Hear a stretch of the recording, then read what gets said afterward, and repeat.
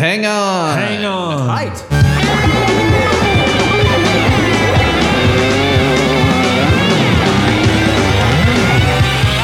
might be a podcast. This might be a podcast. It might be Greg. It might be guest. And it might be Big Mass. Podcast popping in your ear. TMBP's everywhere. We can't be silent. We love they might be giants. And what are we gonna do with those laptops? This might be a podcast. This might be a podcast. This might be a podcast. This might be a podcast. This might be a podcast. This might be a podcast. Welcome to This Might Be a Podcast. Before we get into the episode, we've got a couple things in our mailbag. First, a message from our friend Ben Bird about the Piece of Dirt episode. Hey, Greg, it's Ben Bird. I was just calling about the Piece of Dirt episode. I just wanted to say that I thought the covers for that episode were amazing. They were fantastic. They were some of the best that I've heard.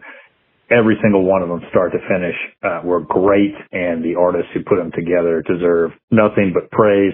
Thank you for bringing attention to them, and keep up the great work, man. I love your podcast. I agree. It was a really strong collection of covers for Piece of Dirt. Seems like the deep cuts kind of bring out the very creative cover types of artists. And though I must say I'm biased towards the Romanesque cover. We've also got a message from Belinda Van Helden in Sydney, Australia. She sent a message saying, "Hi, Greg. Thank you for making an 8-hour road trip entertaining for me by giving me lots of episodes to binge on while driving. I was listening to the My Man episode, which was highly entertaining until the point where it was commented that the Johns never mentioned cats. I was shouting at you, willing you to remember, did the cat turn on the dishwasher? Even when you looked it up, it didn't come up. That was frustrating." Laughing emoji. "Had to bring it to your attention. Otherwise, it was a great way to pass the time. Thanks." So I messaged Belinda back, and yeah, I'd completely forgotten about I Am Invisible. And I don't think I mentioned Swing is the Word either, with Where's My Cat's Pajamas? And Belinda said, "Of course all the cat references come to you when it's too late." Well, it was a bold statement that they never talk about cats, and I agree. It was bold and foolish. So thanks for writing, Belinda. And anyone can call us at 224-801-2930. You can email thismightbeapod@gmail.com or hit us up on Facebook or Twitter or Instagram or whatever. And with that, on to the episode. Welcome to This Might Be a Podcast, the song-by-song podcast about the greatest band of all time. They might be giants. I'm your host, Greg Simpson, and I'm here with long-awaited guest, Matt Miller from the Homeless Gospel Choir, and we are going to talk about the song Minimum Wage. I don't think you can just say that title. You basically have to yell it. Yeah. But there we go. Minimum wage. Yeah.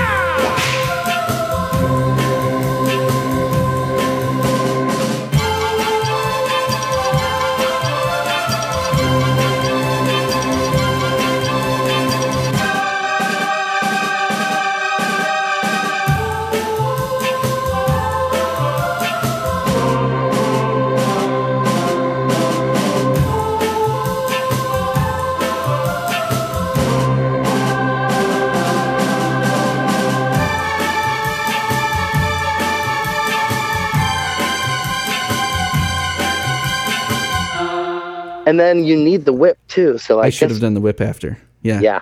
There's a whip here. I forgot to tell you that. I do have a whip here. It's my dad.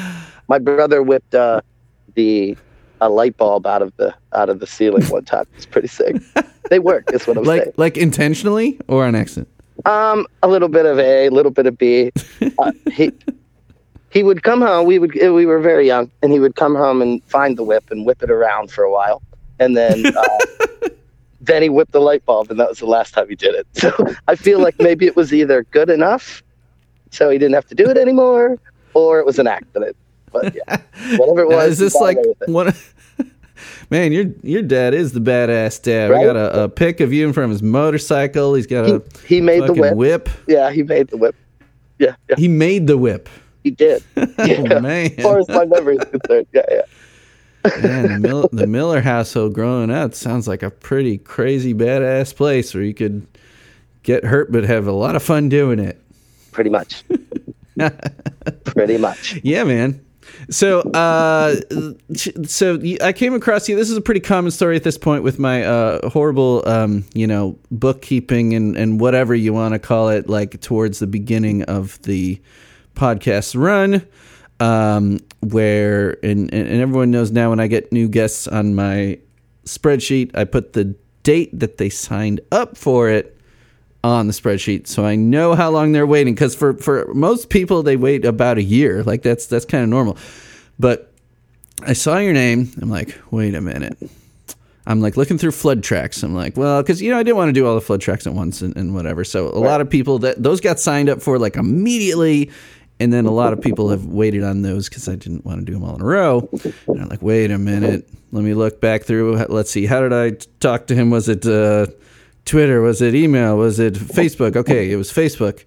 And then I scroll back to the beginning of our message, and it is, let me see exactly, April 30th, 2020. That sounds about right.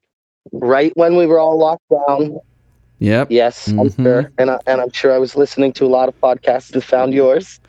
And then I'm sure that because I think that was my podcast heyday too, right? Right when a record was coming out and you couldn't tour it, so you had to talk about it. So I was like, I think I was just feeling brave enough to reach out and say, I want to talk about They Might Be Giants, because my partner and I have said everything we need to say about them at this point. Let's talk to a stranger about it. So I was no help. I was no help in helping you promote that record. But does Homeless Gospel Choir have a newer record since then? Yeah. We put out one in September. I want to say like October or September. So yeah, that one's newer. Mm-hmm. Should we play something off it? We should, huh? That record's called Fourth Dimension Intervention. Okay. I'm trying to think of the one with the cleverest wordplay. Because we're on it. What's the most They Might Be Giantish? I know. What is the giant one of them all? I don't know. Which one do I like today? Today I like one called A Chameleon Sometimes. Let's do that one. A Chameleon Sometimes. Sometimes. All right. Let's check it out.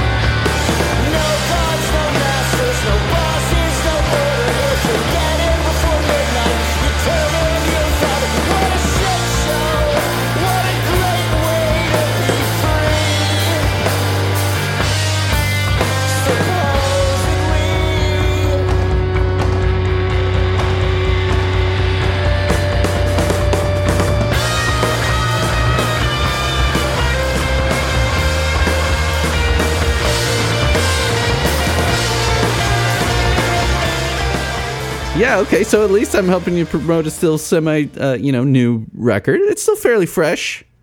Yeah.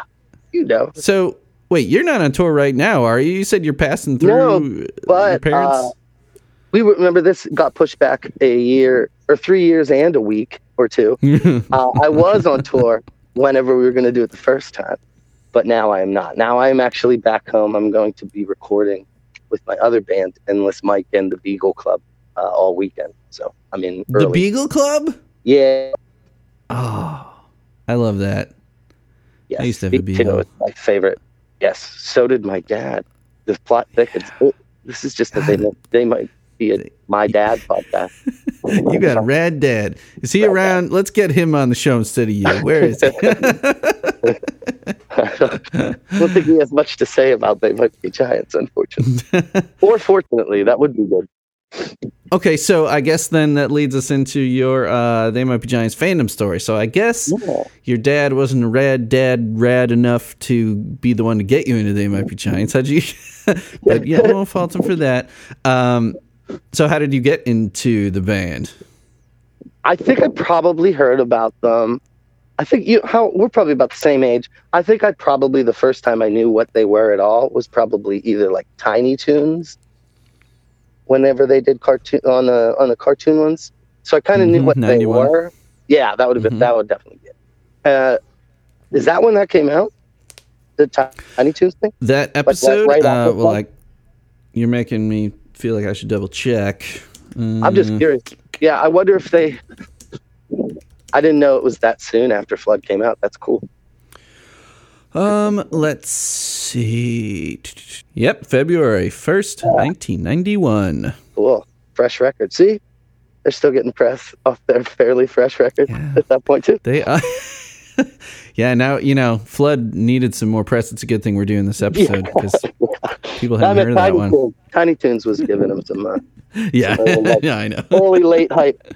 Yeah, so probably that, but I don't think I was into music yet. Like, I didn't really it wasn't my entire fucking personality yet, Right. So, and then probably a couple years later when I was in high school, my friend Justin Simba, who would drive us to high school, because we lived between school and him, so he had the car, would get in the car, and he had a copy of Flood. And that's how I heard Flood for the first time. Liked it a lot. And then, whenever we were in school, it was still CDs time. And, every Christmas time, it would be like, what do you want for Christmas? So then you just kind of pick things you wouldn't buy on your own. And that would be either things that you don't know if they're going to be any good or not, or they're too expensive for you. So we had then the first 2 records collection, and that's what really did it for me when I got that. So those 2 records plus the Miscellaneous Tea plus all the weirdo. If you could even imagine that there's weirder shit than those 2 records, that's what was so great about them. I know. Yeah. But that's what got me into it. I know. It's strangely a common story. I say strangely that then gets people into the band because that is really trial by fire territory. I mean, yeah, totally. I guess I like how both CDs are set up where it's not that the Pink album and Lincoln aren't weird enough, but it eases you in with the album and then shit really gets bizarre in the B-sides and EP tracks and then all that kind of stuff. Then I feel and then even the way that record is collected, because it's the B-sides album split in half plus all this extra stuff. So it was just this really, and the big long book with a bunch of really great stories that they had in it. Yeah. And they've put out a lot of collections since then, but that is the essential collection. And I still to this day do not own a single, a standalone CD copy of Pink Album or a standalone Lincoln. I have them both individually on vinyl, but those are the 2 that I don't have on CD. I even am still collecting CDs, getting all the EPs from the the Electra days and all that kind of stuff. But I do not have standalone Pink or Lincoln because got them on then. Yeah, me too. I never spent my money on it because somebody already bought me the expensive one. So yeah. Plus, I do like the way it's even more material. It just gets stranger and deeper. And yeah. by the end of it, you're either, you are in or out. Like you said, Trial by Fire. You're in or you're out by the end of that record. Yeah. But they really got me then. Yeah. Yeah. So I'm 41. You think, are you in your 40s? I have the same yet? age as you. Yep, 41. There we I have go. the same age. Okay. The class of 99. Yeah, man. Last of the Millennium. Remember that movie? The Millennium. Did you remain a true They Might Be Giants fan throughout, or was there any wavering in your journey of fandom? Well, I think that when I started getting into them, was like, I did go back and get those records, but by then, I think John Henry and Factory Showroom were already out, and obviously Apollo. And I think like Severe Tire Damage was the first record that came out like in real time for me to like go buy on that first Tuesday I could do, you know what I mean? And then I got to see them twice on Severe Tire Damage. And they were like, it was great. It was so awesome to see it. But I think by then I realized that they were a full band now, and they weren't just the two people named John making the strangest shit I've ever heard to drum machines. And I think that from that point on, I kind of like I think I just kind of prefer when they're the duo.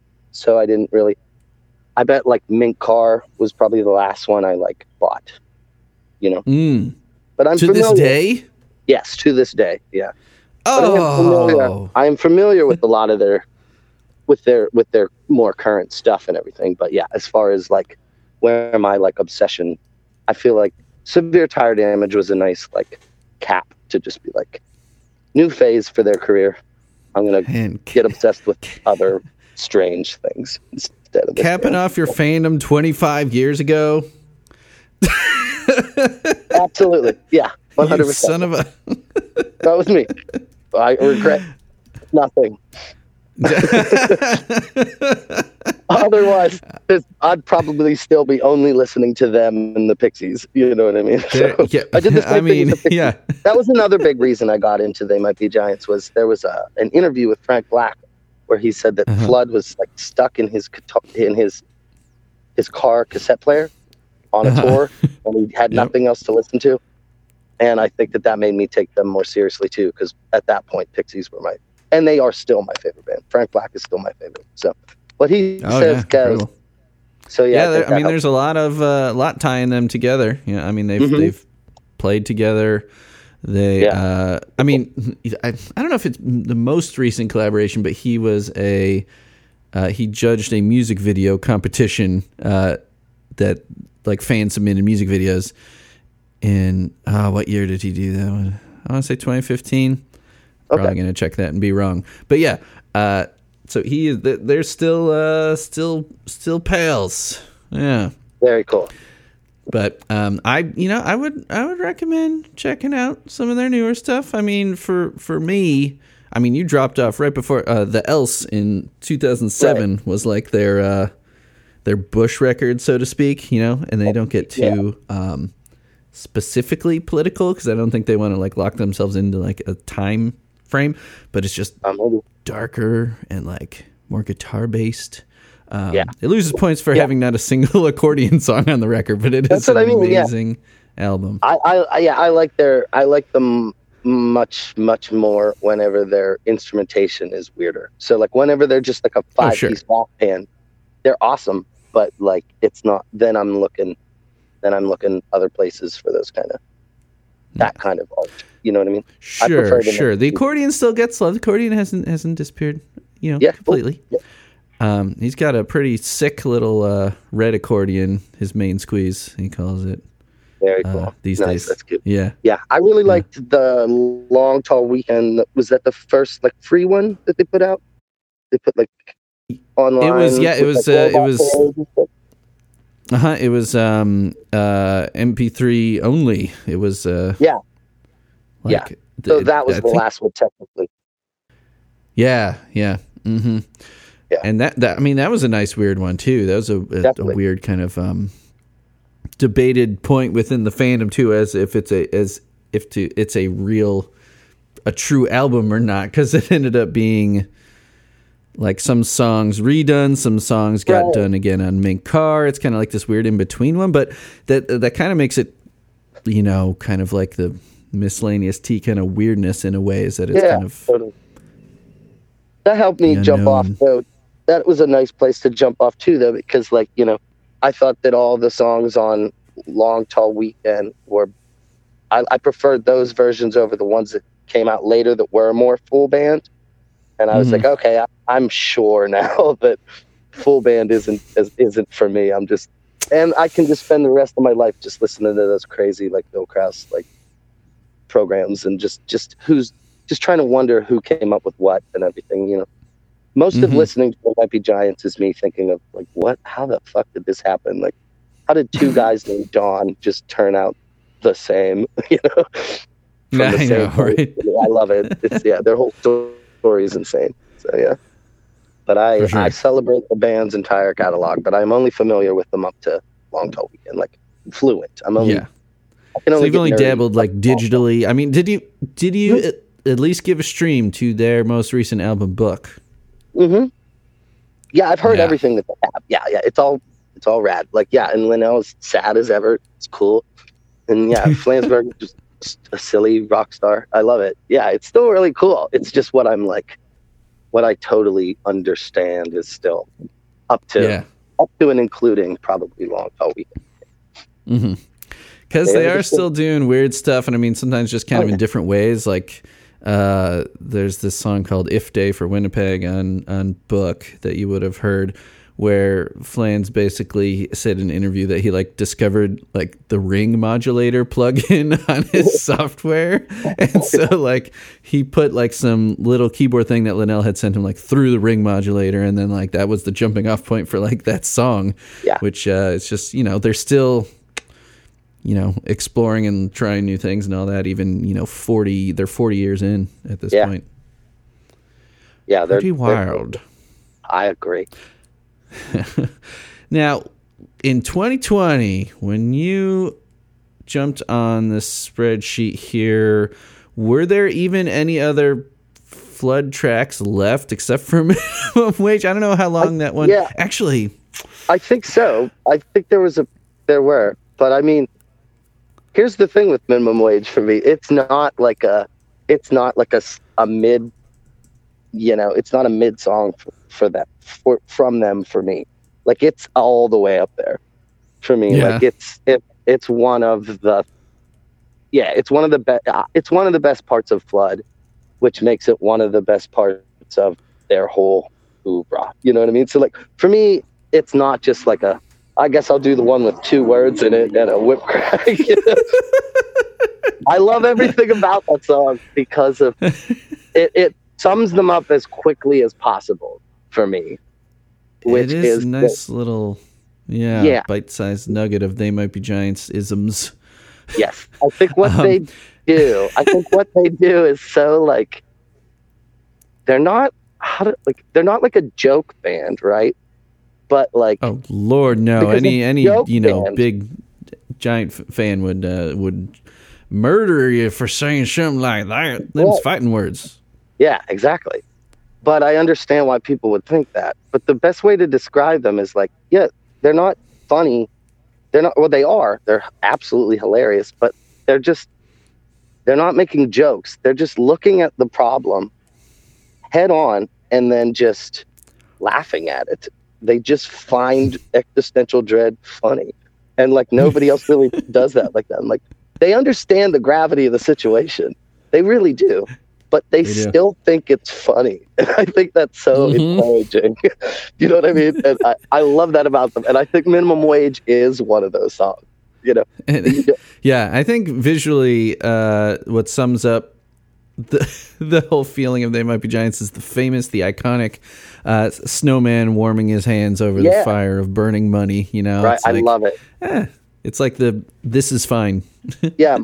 Exactly. My partner is a tattooer, and they got to do that tattoo one time on somebody they didn't even know. Which is just like, that's why you get into that shit. Because then you could just sit there and nerd out about They Might Be Giants for the length of that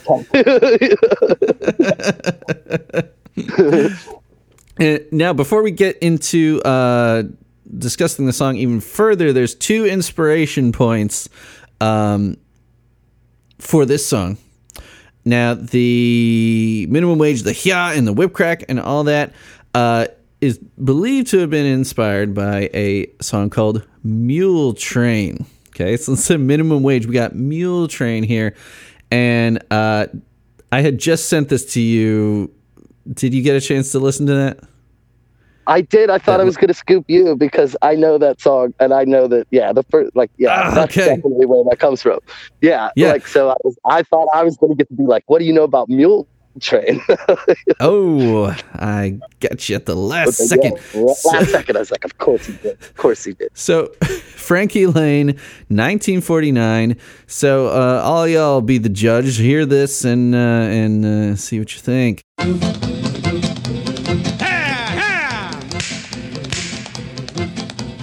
Mule train, mule train, clippity clopping over hill and plain. Seems as how they never stop. Clippity clop, clippity clop, clippity. So you got a little less aggressive on the yas, because multiple yas, but the mule train, like the sustain of the way he says it. I mean. Yeah, I don't think Flans or Linnell have ever confirmed it, but I don't know. I mean, there's a lot of cowboy songs, I'm sure, with whip cracks. I mean, like, doesn't the Bonanza theme have a whip crack in it? I don't know, yeah, probably. But it just seems, it's mostly the way he sings Mule Train, like, that seals it for me. Yeah, and it's right at the top of the song. Like right. it's like the cattle. It's like it's the calling of the cattle, getting the cattle ready. So that's what any of those songs are based on, right? Like is like the sound you make to get the cattle's attention before you start corralling everybody. Right. So like that's the old cowboy trope, So like that's all they're doing in the song. But yeah, that song I think, Mule Train, I think that's like a hit song at the time, So I'm sure they know that song. If they know all these other crazy little references to all kinds of like super old, strange, obscure music, then they know that song, Yeah, they really like pull from a very deep bag of references, Totally. Not that they've never referenced something popular, but the way these guys must just devour, media and just like they're just those kind of guys that they're always wanting to learn stuff, and like know where things they like came from, like the lineage of the arts, and it's just crazy when you discover these kind of things. Yeah, I agree. Now, I think it's why they sound as much, they're pulling from something as simple as universal and huge as like the Beatles or Frank Sinatra. But then they're also, half the time they sound like the fucking Residents. You know what I mean? Like they're clearly like into everything. And I think they're into like that, like sort of like, crate digging, Dr. Demento, find the most outsider stuff you can find and then see what you can do with it. You know what I mean? Into that singular expression. And you led us right into Sinatra here. Now, here's another kind of... this one kind of blew my mind. Well, first of all, did you know about this before I had sent you the email? No, I'd never heard that. I've never heard this version of this song. I know like the real one. Yeah. So I'm a pretty big fan of Downtown by Petula Clark. Me too. Yeah. It's just such a catchy song. It's actually one that I've done with some of my choirs in the past, and like the way sixth graders took to this song, like it shocked me. I'm just like, let's do some oldies. Let's see what they know, and then you kind of find out how cool their parents are or their grandparents, really. What their music taste is like and what they've heard before. And they just took to this song. I don't know what it is about it exactly, but they love it. And I'd done it like not for performances, but like kind of as a just a fun song to get going in a choir rehearsal or something for years, and it became like one where the sixth graders would tell the fifth graders, and then like, we got to do Downtown again. I'm like, okay, all right, that's cool. But Frank Sinatra did a version of it. on his 1966 record. So it's not even like the peak Sinatra, kind of later, I guess, kind of mid Sinatra. It's all mid. It's all it's all mid. Hey, are you dissing old Blue Eyes? Yeah, sort of. Yeah. So, I'll just drop this in here and everyone take a listen to Frank Sinatra's version of Downtown.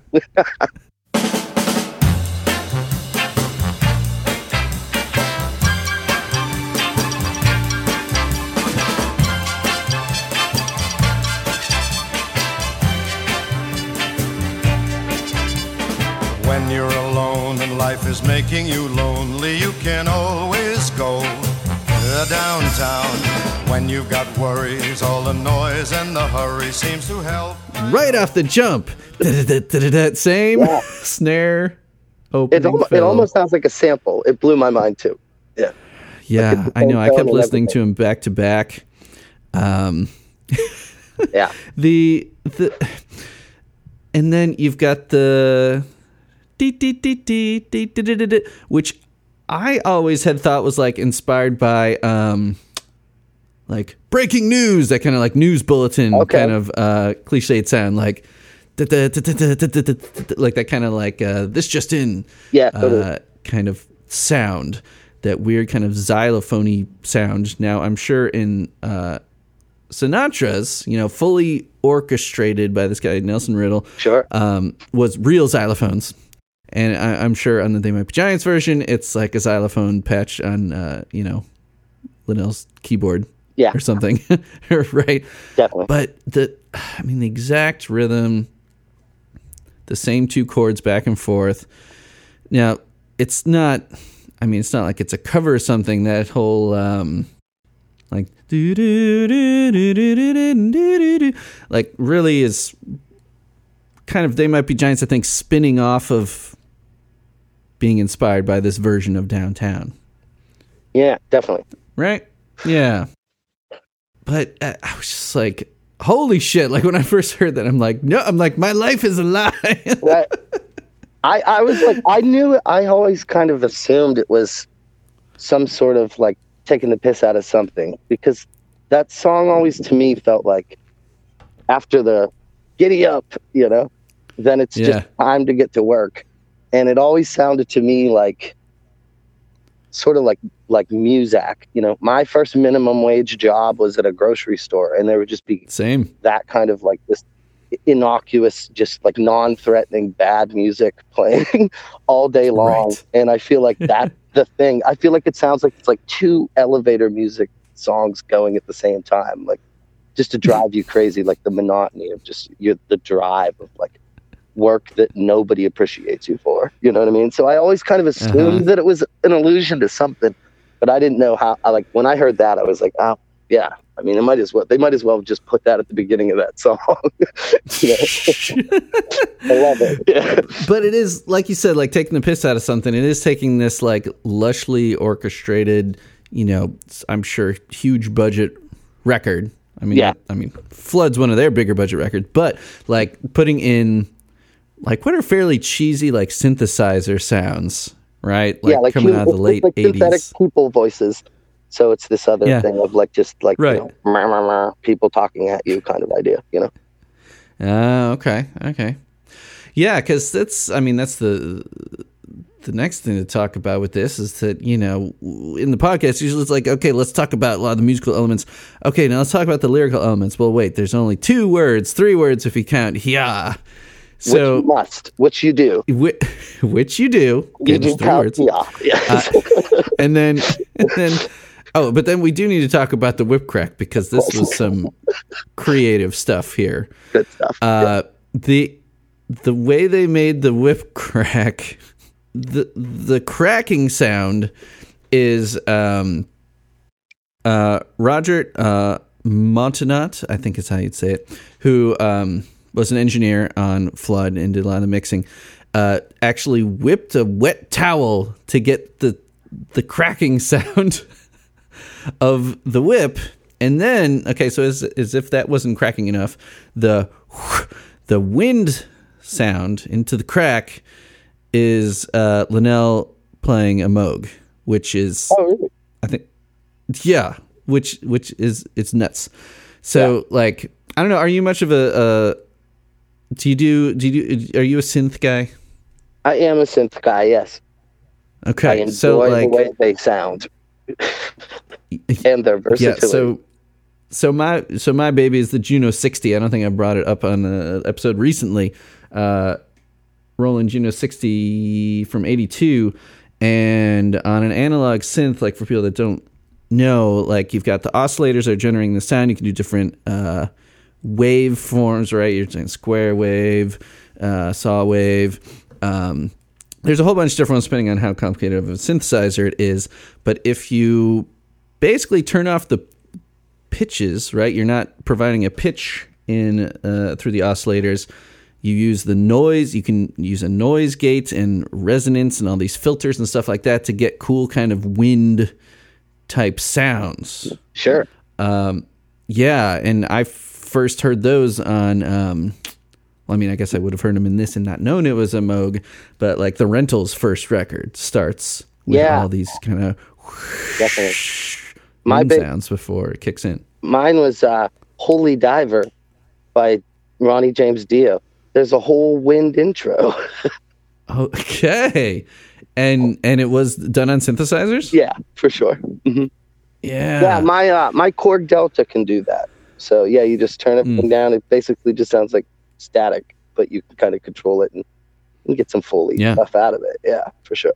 Mm-hmm. It's white noise. I mean, that's how you get like, you can make like the laser sounds and like my Juno, like it's got, you know, a patch bank where you can save the sounds you make and like, you know, R2D2, like when I figured out how to make like R2D2 sounds and like all this, like that's all basically a synthesizer. You're fucking around with everything but like the notes. Exactly. You know, it's all the other just the electricity. Exactly.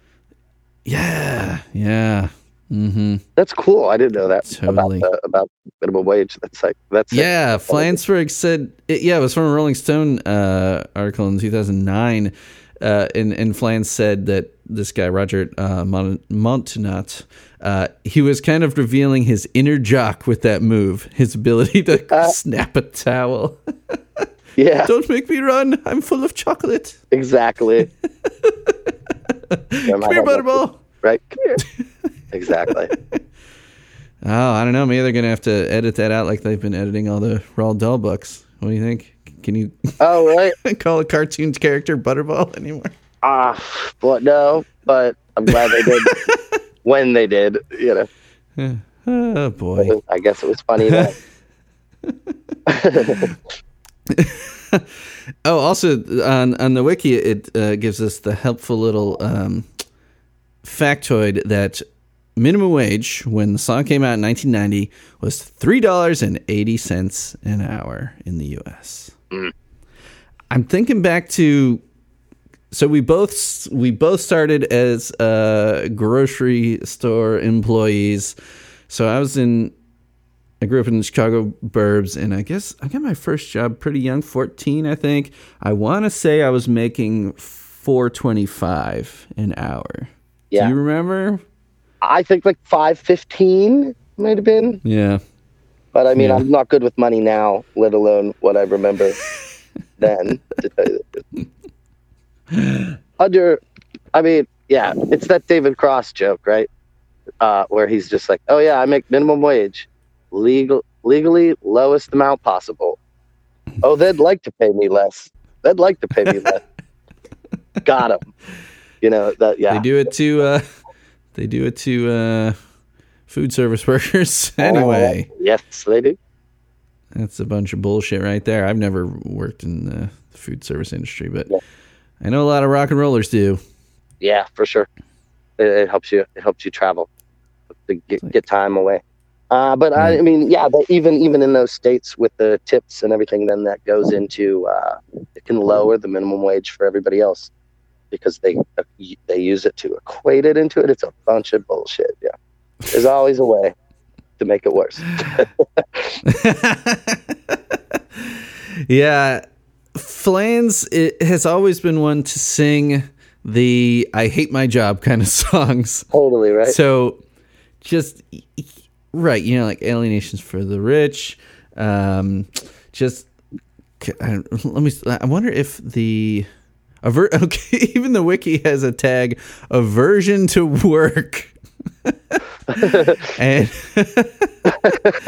aversion, I like that. Aversion to work. So yeah, we got Alienation for the Rich. I mean, there's a lot in here, and minimum wage, of course. Memo right to Human around Resources. Someone keeps moving my chair. Moving my chair. Hearing Snowball in Hell. Puppet Head. Put your hands on Puppet Head, right? Yeah. What else? There's a ton of them. Yeah. He quits his job in number 3. Yeah. Yeah, it's all over it. Yeah, it's great. Yeah, So there's a ton of them. Yeah, and I think Linnell does it here and there too, but I can't think of them off the top of my head. I always thought of Alienation as a duo song, but I guess it is more of a Flansburgh song, huh? Yeah. Well, we got even on the aversion to work page, we've got, so those are central theme, and then briefly mentioned, we've got They'll Need a Crane, right? The Boss Still Hates Me. That's the greatest bridge of all time, by the way. That song, yeah. But yeah, he's got a good one in there. Yeah, your own worst enemy, talking about getting drunk because you hate your work. Your job is to drink. Kiss Me, Son of God is the exploited working class. So I think they have an aversion to exploitation, to being exploited for their labor. I don't think they really have an aversion to work. There's always something deeper in there, and it's always somebody's fault, being underappreciated, and that is true. So I think that they have an aversion to exploitation more than they have to work, because they work fucking hard. They They're work hustling. really hard. So yeah, they're not afraid to hustle. It's just they don't want to do it for other people, and that's right. Cool. The man.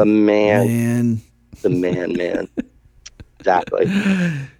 So I like what you said before about let's see, I guess I have to paraphrase how you said how it would be, how the minimum wage kind of sounds like something you'd hear at our grocery store when we're working. What did you say? It's like 2 different Muzak songs layered on top of each other. Pretty much, right? Like so you have the like MIDI lounge thing going on, which makes it sound like it's over the speakers. But then there's the people's voices that are being played. They kind of make me feel like it's just more the humdrum, And then also just the how it sort of gets discordant. Like it definitely gets dissonant, at least. Maybe gets even a little bit atonal as it goes on and on and on. And it feels like it has a purpose with its structure. It's just those little things that dig at you all day. You know what I mean? Like the things that, and it's only a minute long song, but it feels like it takes forever. It just feels like an 8-hour shift. You know what I mean? Yeah, the end is especially menacing. The little it's almost like the Jaws theme, right? And it just ends with somebody just going, yeah, a human voice that can't even talk anymore, just worn down, just goes, oh, yeah, that's got the last dying breath. Right. Yeah, I was curious on I don't know how much you've poked around this might be a wiki, but the interpretations tab is not something I usually look at before I do an episode, but I clicked over to it just to see, how creative are people going to get talking about a song with, 3, we've decided 3 words, right? Yep. The very first one, I feel like this is a nice point. Being that it's under a minute, it's basically like being written by someone who's making minimum wage, and you get what you pay for. It's not even a minute long. That's funny. And yeah, it makes sense to me. Mm-hmm. And then they say the whip crack serves to underline the idea of wage slavery. Totally. Yes, I agree with that completely. I don't know who's singing minimum wage. It seems like the character is very into the idea of minimum wage. Sounds like something your boss would do more than you. You know what I mean? So I assume the boss is also the whip guy, you know? So it's kind of like, get to work, get along, little doggies. Like, that's the joke, the whole song. Just like, go grind, like, go fucking hate yourself. Just like the rest of it, you know? It's, yeah. Right. I don't know. Someone else in here does say they say that maybe it's someone who has been out of work and they're so desperate to the point where making minimum wage is, you know, a success to them, a step up to them. Sure. Which, I mean, that sounds that doesn't sound like something Flansburgh would say, does it? That's an interesting interpretation, though. It sounds like maybe whoever wrote that was looking for a writing job or something. But yeah, I think it's more of the like iron, like the joke of it, like that David Cross joke, to where it's a little bit more like minimum. I mean, it's in the minimum wage. I make the lowest amount legally possible, and then you're supposed to be excited about that. You know, that's supposed to be that's supposed to be something that works for people. It's a strange feeling, and I think that's what's happening on that. Yeah, and I bet you're seeing this around you too. Signs hung up in businesses, sometimes smaller businesses, saying like, just like snarky signs about how, oh, we had to close an hour early today because no one wants to work. No one knows the honor of a hard day's work anymore. Or like hiring signs where it's like, here's the requirements for the job. Also, like, you can't be a lazy bum or something. Like all this just like really shitty stuff. Like basically saying that, oh, people don't want to work, rather than admitting that, like, well, maybe if you treated them better, paid them more, then people would want to work for you. I mean, are you seeing shit like that around where you're at? Yeah, definitely. I live in Harrisburg, and I see that all the time. Yeah, it's that late stage capitalism stuff. I mean, you're going to see even more of it. Just people just holding on to those like broken ass dreams and everything. It's gonna keep happening. But yeah, it's I think I bet it's everywhere you go. Mm-hmm. Pull yourself up by your bootstraps kind of shit. Mm-hmm. Hey, yeah. Pull yourself up so I can whip you. Yep. Now, something I found odd is that they never played Minimum Wage live in the 90s. I thought that was weird too, yeah. So they never played it as a two-piece? No. Yeah, that's crazy. Weird. Yeah. Can you tell me if those are those real drums on the track? I was wondering about that myself, because there are tracks on Flood that have a human drummer in them. And it's something that I think I didn't realize for like the longest time, because it's mostly drummed in a fairly, precise and kind of mechanical way. Alan Bazazzi plays real drums on quite a few tracks on Flood, but the wiki does not have him credited on Minimum Wage, though it does really sound like real drums. Like you said, you thought it might be a sample, but I mean, I A/B'd them, and it's definitely a different tone of snare drum. Yeah, but it really sounds like real drums, doesn't it? But it does. It sounds like it, but it also, that record has the drum machine that like is pretty good at trying to fake it. So I think maybe, and a lot of Minimum Wage in general feels like the settings on it are just like the factory settings, just for maybe just a little, just to make it seem even a little bit more Muzak-y. So it seems like they didn't really treat the drums the way they usually do. So maybe they just let them go, and somehow that makes them sound more to the ear like a real drum set. I'm not sure, because those snares are so like, those rolls are so like tight and precise. They almost feel like samples too. But it's something that any drummer could do. You know what I mean? So I don't know. Yeah. All the wiki has for credits is that basically the vocal is Flansburgh and everything else is just Linnell keyboards. Yes. Which is a formula for success. That is always a good Might Be Giant song. But yeah, no guitar, nothing else. Got some drum machine and Linnell on the keys. Yeah, formula for success for sure. But they didn't do it live until they had a human band. And so the very first performance of it was not till a decade later at the TLA in Philadelphia, November 24th, 2000. And while we don't have that, we have the second performance of it, November 30th, 2000, at the Bowery Ballroom in New York, when they did a medley of Hearing Aid into Minimum Wage. So I'll play it here. I'll snag the tail end of Hearing Aid into Minimum Wage.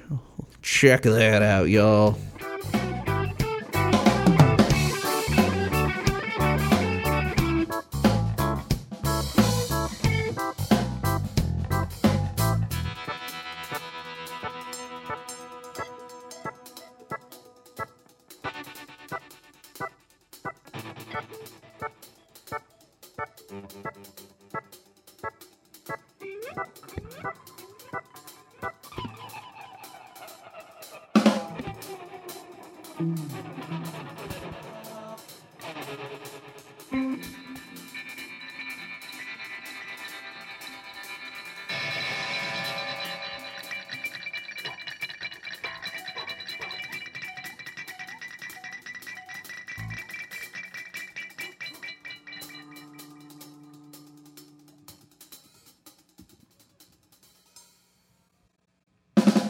Minimum wage.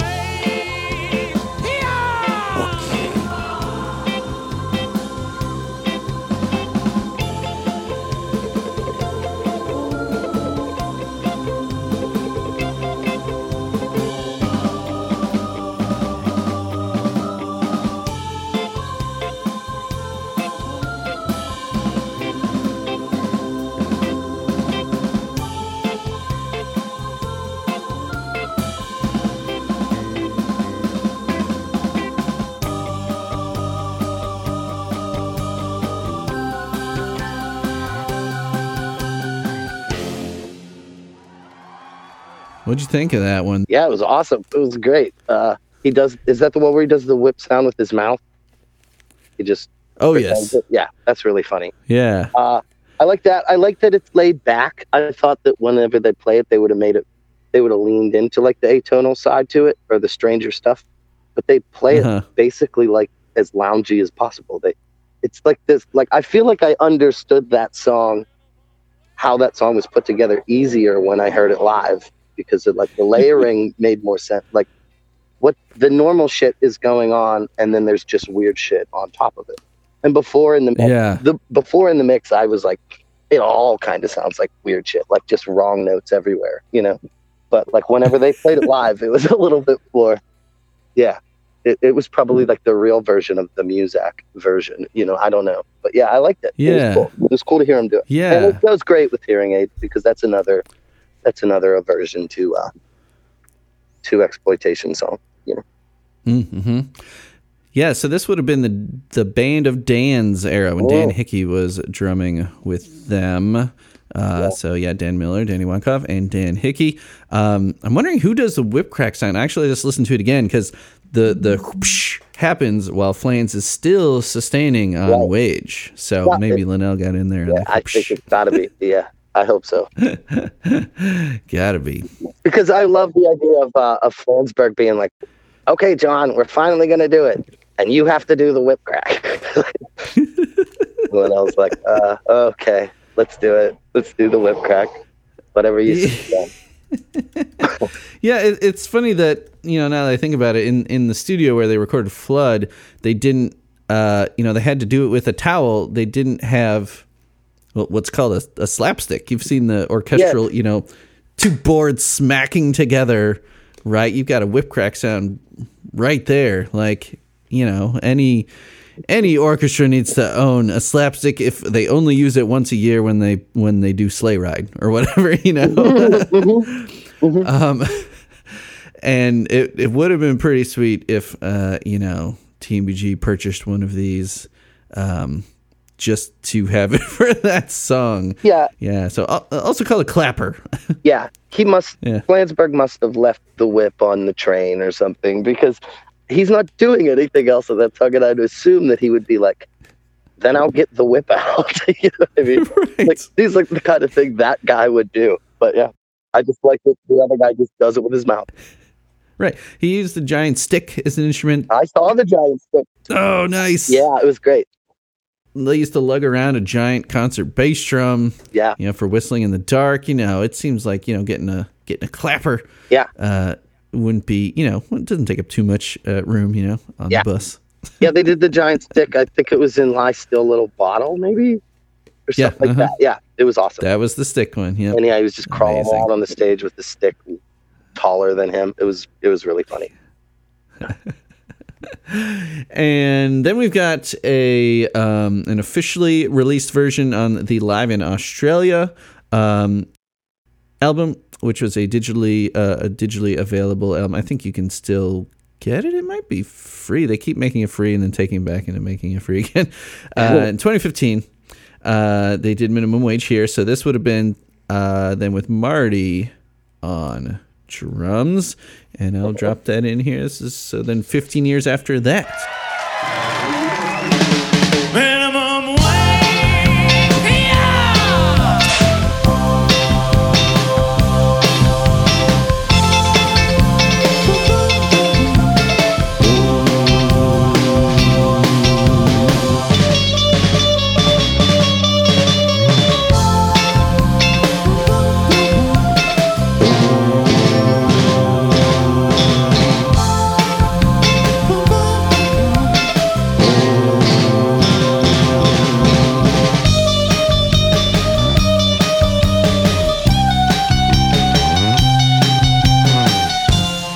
Now this one, I'm rewinding a little bit for myself. This one almost does sound like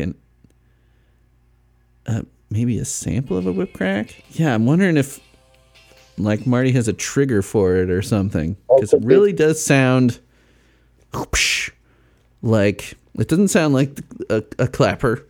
It sounds like a real whip. Yeah. But I don't know. Yeah. What'd you think of this performance? It was dope too. I like how they're like I said, both of them just felt a little bit more laid back than the album version, even though the album version is supposed to have this like easy listening kind of thing to it. But I feel like when they're like, when people are playing the song, it just feels even more phoned in, and that's pretty funny. So yeah. Yeah, the guitar gets a little bit of extra feature on this one. It comes through in the mix a lot on the dee dee dee dee dee dee. That gets some guitar that is there in the studio version. Yeah, I bet that's Flansburgh playing those upstrokes too. That's in the verses, like kind of getting a little bit. So I bet he plays something on it, but like I don't know. Yeah, it's cool. I like. Or it's Miller. He likes to let Miller cover a lot of the stuff. Flans, these days, I'm seeing him live again in March. Cool. Yeah, he likes to kind of do a frontman thing now and then, and just like if there's only one, guitar needed, he'll just be like, hanging on the microphone while he's making, Dan Miller do all the work. Yeah.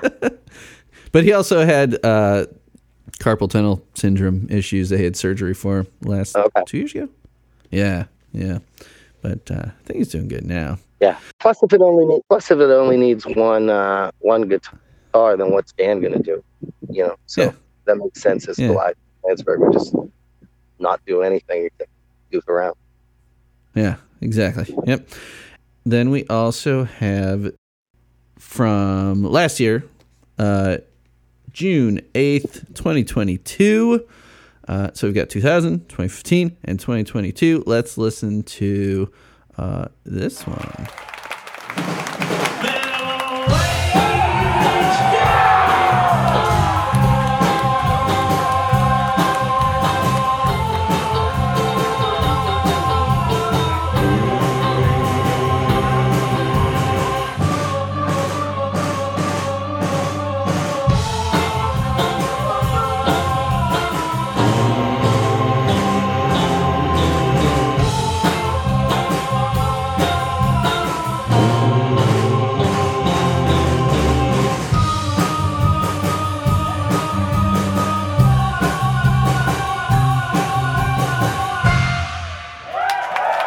The whip comes in a little early on this one. It's Somebody whipped the premature whip. whipulation. Oh, no. You had one job. You're fired from your minimum wage job. It's a little quiet in the mix too, but again, it sounds like maybe a sample. Just like a very crisp little. Could be. But yeah, it still sounds like Linnell's using the like exact same. It's got that keyboard tone right in that wispy, cheesy thing. Yeah. Right. Oh. Alrighty, let's head to the cover section. What do you say? Let's do it. Let's do it. First up, Jimmy Doyle on Bandcamp. And Jimmy Doyle here released an album called November Undercover in November of 2019. We've got a Kill Your Idols track. We've got a Nick Lowe cover, and we've got Minimum Wage and Letterbox combined by TMBG. So let's listen to this. Minimum wage! Yeah!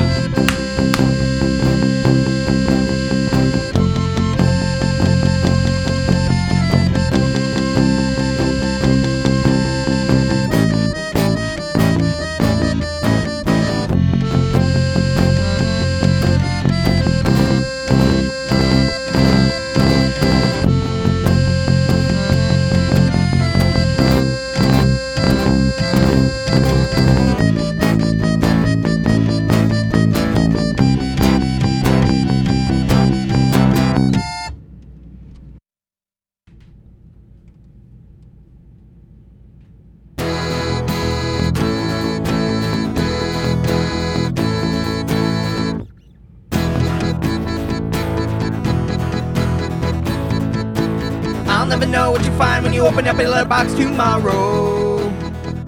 What did you think about this one? Yeah, it was cool. I liked it. I liked the medley thing into it too. I think the song serves itself well for being an intro to another song. I could see why people would do that because it's kind of a one, as many different things you can think about with minimum wage. It is kind of a one note joke. You know what I mean? As far as what the punchline is, it's like depending on what Sure. you think the punchline is, it only does that. Like it doesn't really stray much beyond just getting more silly as it goes, you know? So Mhm. I like whenever they I like the idea of associating it to another song. Letterbox I don't think has much to do with this game. And I like the instrumentation he does here. Now I was like, is that an accordion? Because it didn't quite sound like it didn't have the push and pull like the of pumping bellows. But then I look Right. at the picture of this guy here, and he's wearing a Flood shirt. He's holding his guitar. He's got a microphone with a sock over it for a windscreen, which respect. I dig that. Yeah. And it looks like a drum machine. And then there is a pump organ there. So that's what it is. I'm like, it doesn't sound like he's breathing Yeah, a melodica. It doesn't sound like an accordion. It's a pump organ. Yeah, it's like an old like Daniel Johnston like air organ, right? Exactly. Yeah, exactly. Yeah. Hey, oh, now that I've blown the artwork up here, this guy's Aquabats tattoo. Very nice. Okay. Yeah, us dorks, we gotta like all these Aquabats rule. I'm Sure. not gonna There's front here. crossover. Okay. There is crossover. Yeah. And now, next one on YouTube. This is by Voodoo Pup. Here's Minimum Wage cover from 5 years ago. Here it is. Minimum wage! Yeah!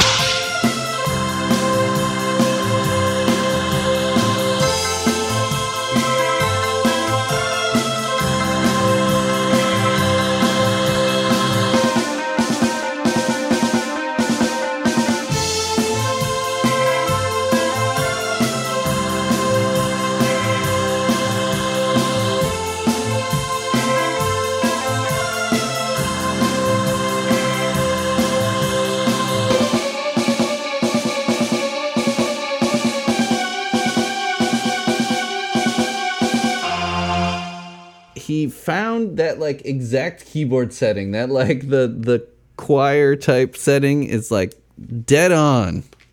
Totally. Yeah, it's like a karaoke version. And that's what's funny is because like I like this one too because I like the idea of just staying as faithful to that sort of vibe as you can be because you can't do it better, you know. But I also like Right. how Landsberg's voice, like his delivery, is clearly what makes me laugh. You know, like it feels like if this was the original version. Every cover one I listen to, I'm like, okay, what if this was the only version of Minimum Wage? Would I still like it? And the answer is always yes, because that's still funny. But like the thing that Flansburgh, like the way he does it, and like the timing of the whip, and like the way he pulls off of the microphone and everything, like it just like this cover, he did a great job with all the music he did, and then he did a great job just using his own voice, not trying to do an impression of Flansburgh. But it did make me think about like just how funny Flansburgh's take is on that version of the album. Yeah. You know, Iconic. yeah. And next up, also on YouTube here, we've got Timb and Josh, not Timb, Timb. The YouTube channel is Silent Master Timb. The B is silent. And, the B. Call 1-800-DOCTORB. The B is for bargain. So Tim and Josh getting a little folky on Minimum Wage here. I'll drop that in. Minimum wage. Yeah!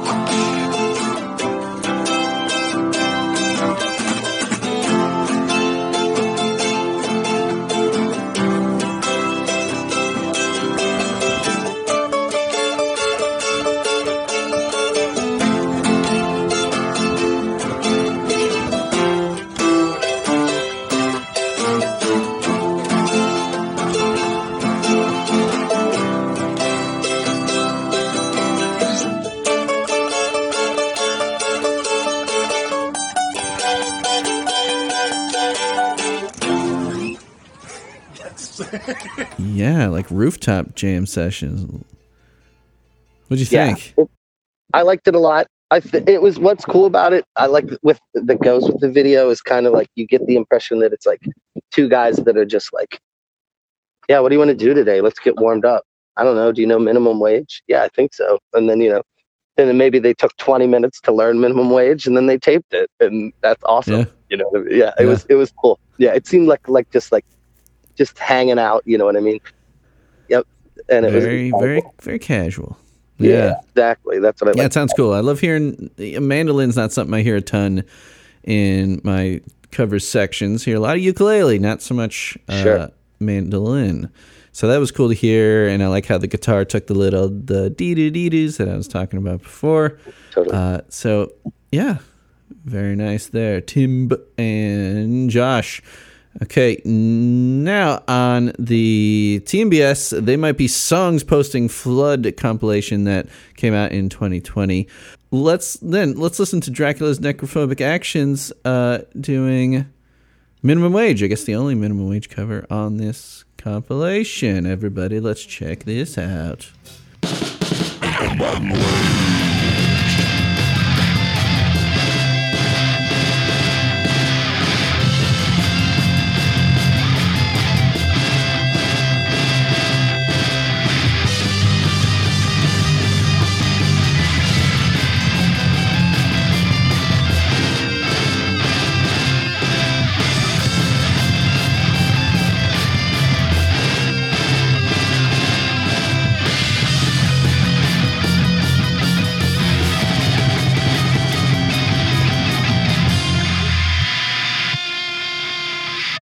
So, what do you think of this one? That's the one for me. That was my favorite one. I loved it. Yeah, that's what. That is definitely what the kind of music I was making while I was making Minimum Wage. So it definitely it felt.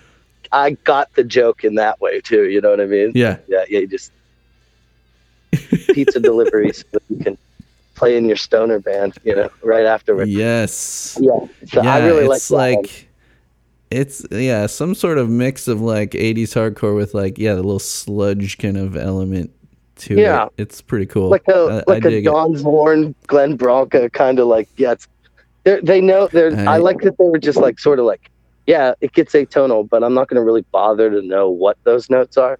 It's just they just keep pulling them further and further away from from like the key of the song. It's really good. I like that one. Very good. Very nice.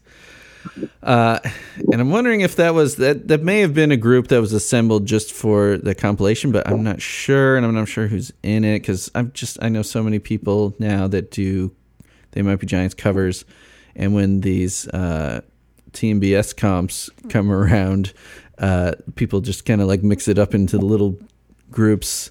Yeah. And I'm not sure who's in that one.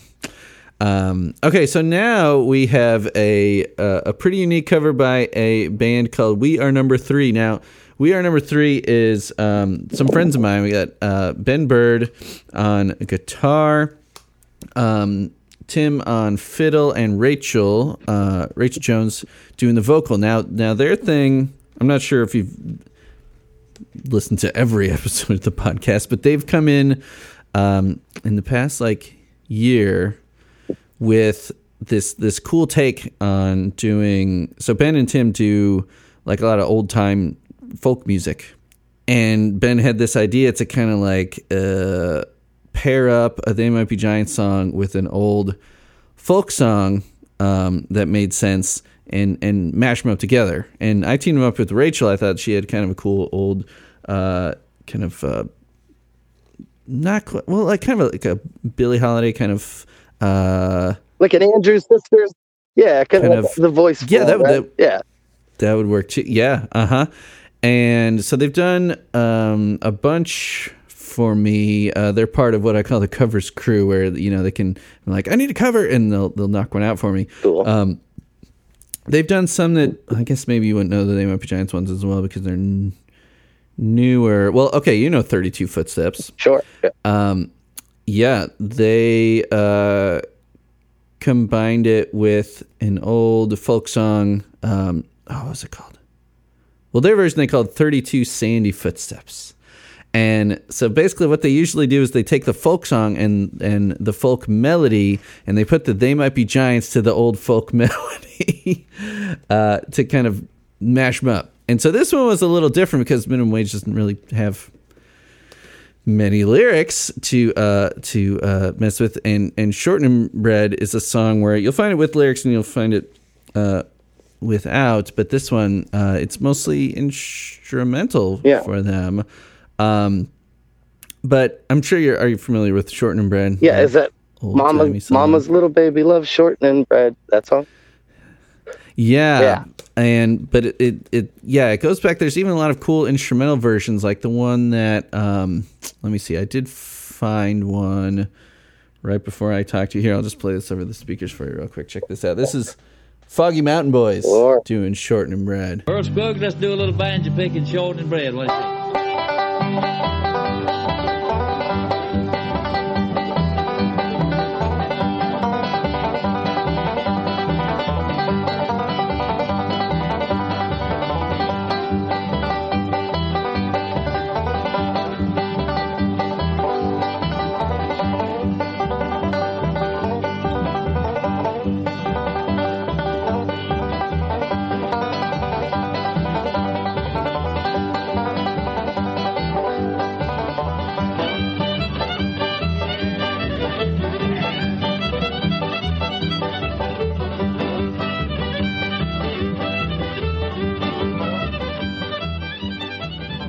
Yeah, that's a hoedown right there. Hey-ya! So with that instrumental version of Shortening Bread in mind, let's listen to the We Are Number 3. Minimum Wage Can't Buy Shortening Bread. Here it is. Minimum wage, yeah!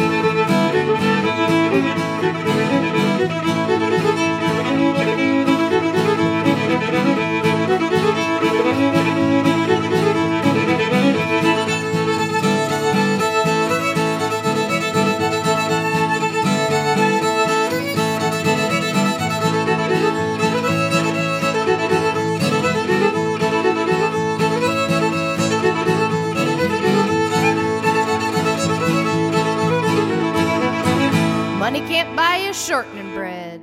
So what'd you think of this? A little different Yeah, take. it was cool. It was cool that, yeah. And it's Tim on fiddle, you said? Yeah, Tim's a ripper. It sounded really good. It was cool. totally. And it was the same. It was similar to the other one, where it was nice to hear like a different version of it. But then it made me think about like how the music to Minimum Wage, even though it's honestly trying to get on your nerves, is the perfect music that matches with that lyric. Do you know what I mean? So like that put the music into perspective for me again too, to be like, oh yeah, this song is just cool across the board. Like you need both parts of it to make this song do what it does for me anyway. You know what I mean? And I really like that about it. Sure. And same thing with like even adding the shortening bread line at the end, which was clever. They can't buy you short.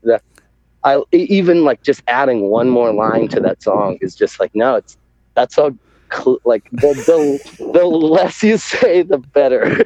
You know what I mean? And I really like that about it too. It was awesome. It was a great version. Yeah, but it's just a thing where it just kind of puts it back into your head, like what a really good piece of funny art Minimum Wage is. You know, the original version.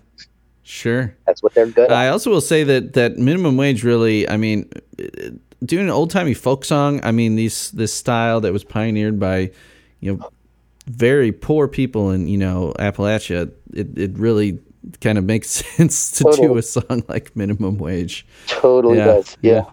It's the music of the people. Yeah. But I like that. I like the music when it's more commodified like that. Like, you know, how Linnell does it, where it's just boring, just plotting, just nothing. Right. Music, you know what I mean? And I really like that about it too. Commercial music, music. Yeah, totally. We are to the scoring section of this episode. So you, my friend, need to go first. Scoring Minimum Wage within like the TMBG canon, pretty much. Like whatever's a 10 for you, where is Minimum Wage gonna fall? And you've already prefaced it with saying, you know, it's not mid, it's up there. So what you gonna give it? It is up there for me. It's tough to rank anything for me. I'm gonna do my best, but I must. But I must do it. You must. In a roundabout way. I must get over this. I did a little bit of research, and according to Google, minimum wage in the state of Pennsylvania, where I live, and the state of Indiana, minimum wage is $7.25 an hour in our great state. So I'm gonna go ahead and give this Christ. I know, isn't that terrible? And then I'm going to give it a 7.25, but it should be higher. That a very creative way of scoring. I did not see that coming. Yeah, 7.25. What the fuck? That's what Google told me anyway. Yeah. Yeah. I'm seeing it too here. Yeah, man. When was the last time it went up? 2014, maybe? Is that right? In our state, anyhow. I'm not sure. I mean, I know that it's been funnier and stranger and more annoying every year, that it just keeps not going up. But I could be wrong on that one. Yeah. It does seem like it's been a minute. I don't know why this shows it only going back to 2018, but 2018 it was still $7.25 an hour. Because, you know, the cost of living has not changed at all since 2018, right? No, it's not at exactly all. the same. Oh, sure it is. Yeah. So I give it a 7.25, but it should be higher, way higher. Okay. Yeah, it's such a, I'm going to say iconic again. It's one of those songs that, like we've said, it's just that encapsulates the They Might Be Giants feeling in a, you know, a bite-sized portion. Yeah. I'm going to go, I'm going to go, I'll increase minimum wage to $7.70. There you go. You're such a generous. Throwing a few extra pennies. Yeah, throwing a few extra pennies at you peasants. Right. But but lunch at work, you know, at the grocery store, you know, your discount has gone down to make up for the wages that you got. Man, I used to get chocolate milk and ho-hos every fucking I my used to- 15-minute break in my 4-hour shift. I used to get whatever they weren't looking at. You know what I mean? Yeah, you don't even need to Sometimes you can go get out pretty the good, door. Yeah. Yeah. Just go into the break room, man. Uh-huh. I don't know. I wasn't that much of a rebel, I guess, but yeah. So, Homeless Gospel Choir, actually I didn't, mention before that there is a slight, 6 degrees of Kevin Bacon kind of way back to the podcast in that I have had Mike Park on the show before. Right. Yeah. I just saw him. Yeah. I just saw him in Vegas. Yeah, we were just hanging out. Yeah.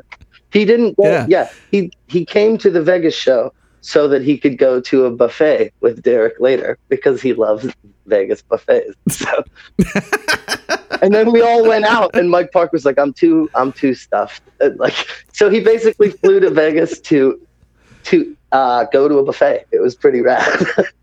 That's insane. Yeah, it is. Yeah, I love his. His episode was Everything Right Is Wrong Again, and he was traveling for that. He was somewhere officiating a wedding, and he covered it on his acoustic guitar from the hotel room that he was at.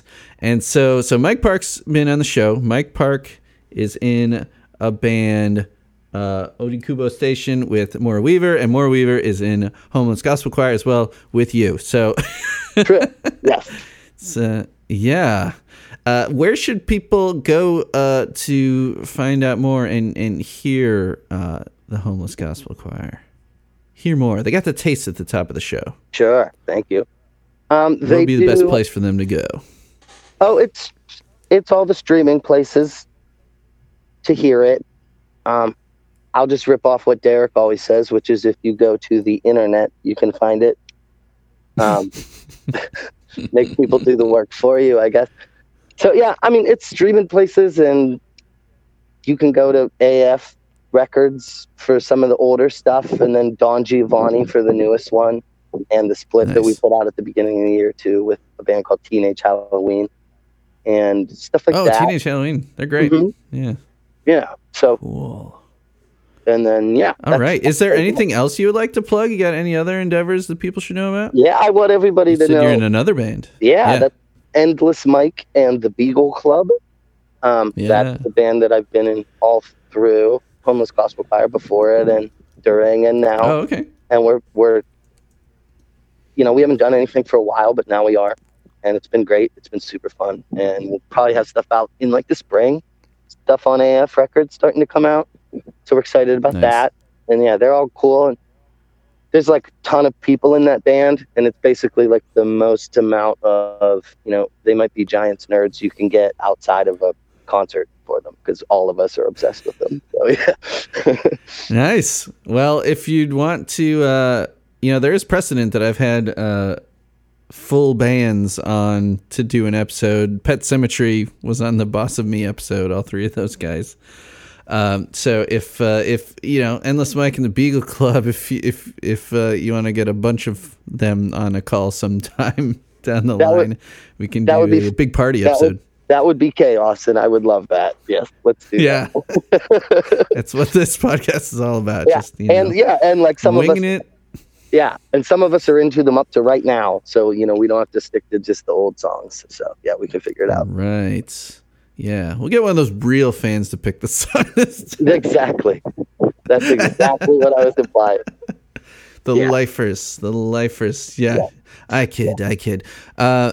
And with that, yes, people can find This Might Be a Podcast all over the place, of course, on the internet, right? And if you want to give me thoughts, This Might Be a Pod at Gmail is a good way to do it, or you can leave me a voicemail at 224-801-2930. If you'd like to support the show, you can go to patreon.com/This Might Be a Podcast. And with that, I think that does it. Matt, thanks for being patient and agreeing to still do it after I dissed you for so long waiting to come on the show. Thank you for reminding me that I reached out to you so that we could do it. It was really fun. Yeah, man. Hee-haw! Yeah, yeah.